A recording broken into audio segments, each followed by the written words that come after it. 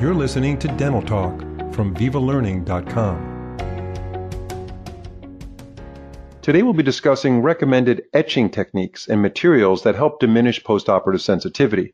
Our guest is Dr. Rolando Nunez, currently the Manager of Clinical Affairs for BISCO, with a dental degree from Central University of Venezuela and a master's degree in biomaterials from the University of Alabama in Birmingham. Dr. Nunez, it's a pleasure to have you back on Dental Talk. Thank you so much for the invitation, Dr. Klein. We've had several really good podcasts with you talking about postoperative sensitivity, and we slipped in some all sorts of other discussions inside those topics. So I encourage our listeners to tap into those various episodes focused on postoperative sensitivity and different techniques regarding etching and bonding. And as I mentioned earlier, our sponsor today is BISCO. They are certainly a leader in dental materials, focusing on incredible adhesive products, which goes along with this series of podcasts that we're doing. And my first question to Dr. Nunez is there a recommended etching technique that helps diminish postoperative sensitivity? That's a difficult question, because I don't think there is a recommended etching technique. I think that if you understand your technique, you can do dentistry, restorative dentistry, without having to encounter post-op sensitivity. Now, I believe that by not etching the dentin with phosphoric acid, you reduce the possibility of sensitivity, of encountering sensitivity in the restorative procedure, just because you're not opening up dentinal tubules and you're not removing smear layer. This is more of a logical approach. That doesn't mean necessarily that it's better. It means that there are less, the amount of hassle that it's going to generate is going to be much less. It's more forgiving and it's more user-friendly, selective etch or self-etch on dentin. So what materials would you recommend a dentist use to help in avoiding postoperative sensitivity? Well, now that's an interesting question, because I would say that you can have the best materials in the world, but if your technique is crappy, you're not going to achieve good results. So clinicians, and I deal with this every day. Every time there is a failure, they will definitely blame the material. The first thing, that is the weakest link, the material. And that is not necessarily true, because most of the time when things fail, most of the time it's technique related, it's, user related. Okay. So is there a technique that I recommend? Sure. Selective etch will be the technique that I recommend. So you need a phosphoric acid, 32, 37, 35%.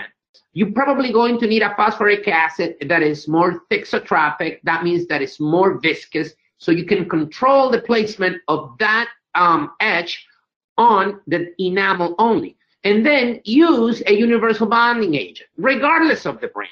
Why? Because in case you accidentally etch dentin just a little bit, your universal bonding agent should have the capability of bonding to both etched and unetched dentin.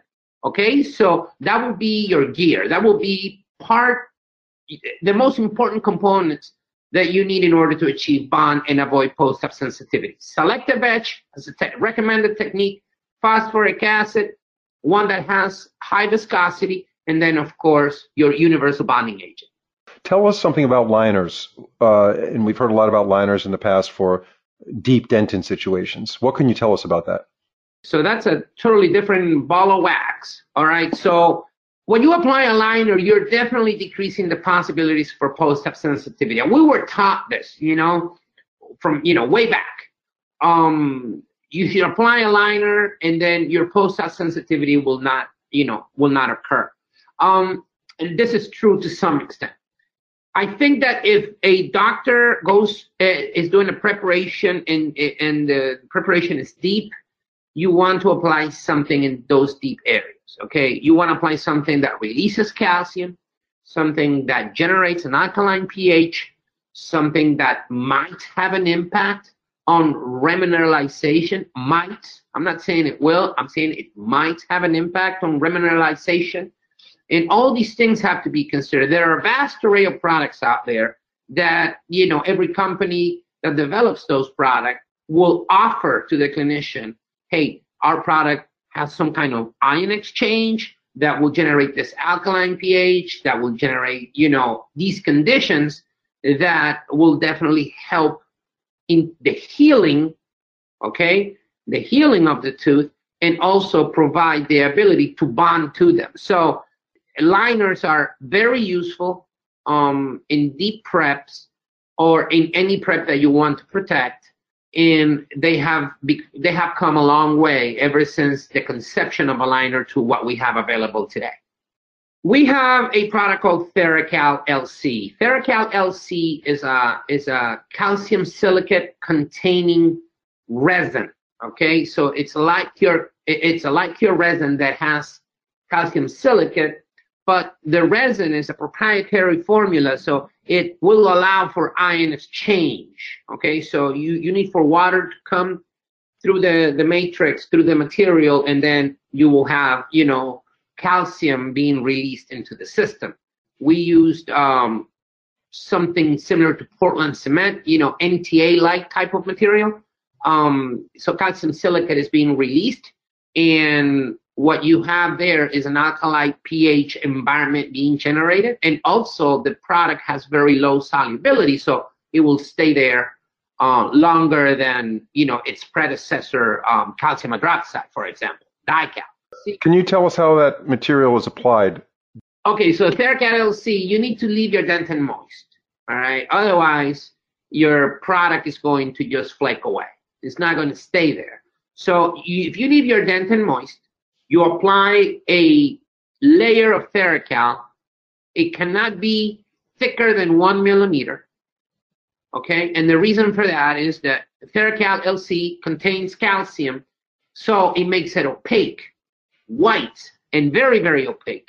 So when you cure it, the light will probably polymerize the top. But if your layer is too thick, the bottom that is in contact with the dentin will not polymerize. So the first thing that's going to happen is that it's not going to stay in place because it's unpolymerized.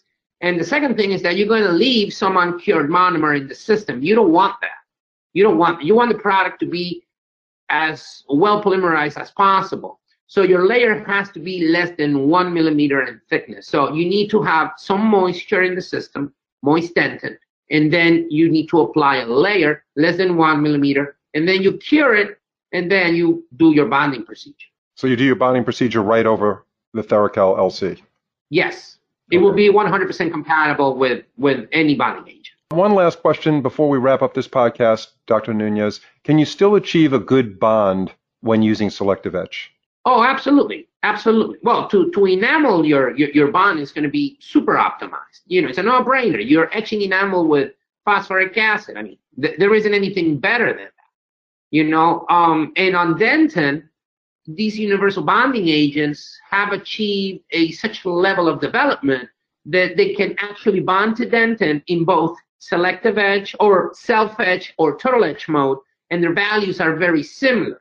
Okay, so you can rest assured that your bond strength is not going to be compromised regardless of the technique that you apply, the technique that you use to apply the bonding agent on the dentin surface. So you're good to go. You're fine. So in your experience, to wrap up this podcast, what is the most common mistake a dentist makes when doing bonding procedures that lead to postoperative sensitivity? Maybe you want to give the top 2 or top 3 mistakes in priority order. Yes. The first one is moisture control. When they use total etch technique and then they remove the etch, they rinse it away, and now they need to generate this proper moisture environment, or dentin has to have the proper moisture. This is where people use air. They blast that dentin and they collapse collagen. That's probably the number one mistake people make. They don't understand that in order to remove the excess water, you should not use air. The second mistake is that they don't follow the manufacturer's instructions when it comes down to application of the dental adhesive. So they don't scrub it, or, if the adhesive requires some agitation, they don't agitate it. Instead of that, they let it dwell because they feel that's better. They don't apply the proper amount of codes.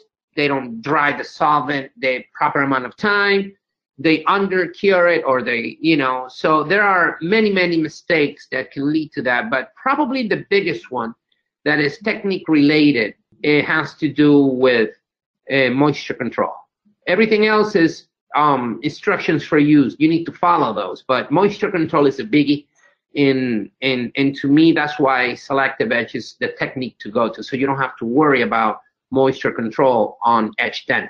Okay, well, that's been incredibly insightful, Dr. Nunez. We really appreciate your input. Dr. Nunez has completed 4 podcasts with this one on Viva Learning. You can hear it on Spotify, Apple Podcasts, Google Podcasts, Stitcher, or any of your favorite platforms, including iHeartRadio recently picked us up. And of course, VivaLearning.com. We have a podcast section there as well. Feel free to visit BISCO.com. That's their website that has all their information. They have frequently asked questions. They have information about their products. You can contact their technical people that are fantastic about answering questions regarding clinical techniques. And even occasionally they drag Dr. Nunez out of the lab and he answers questions. So that's always nice to hear. Again, thank you very much, Dr. Nunez, and we appreciate all your insight. All right, Dr. Klein, thank you very much for the invitation. It's always a pleasure to come here and have these wonderful podcasts.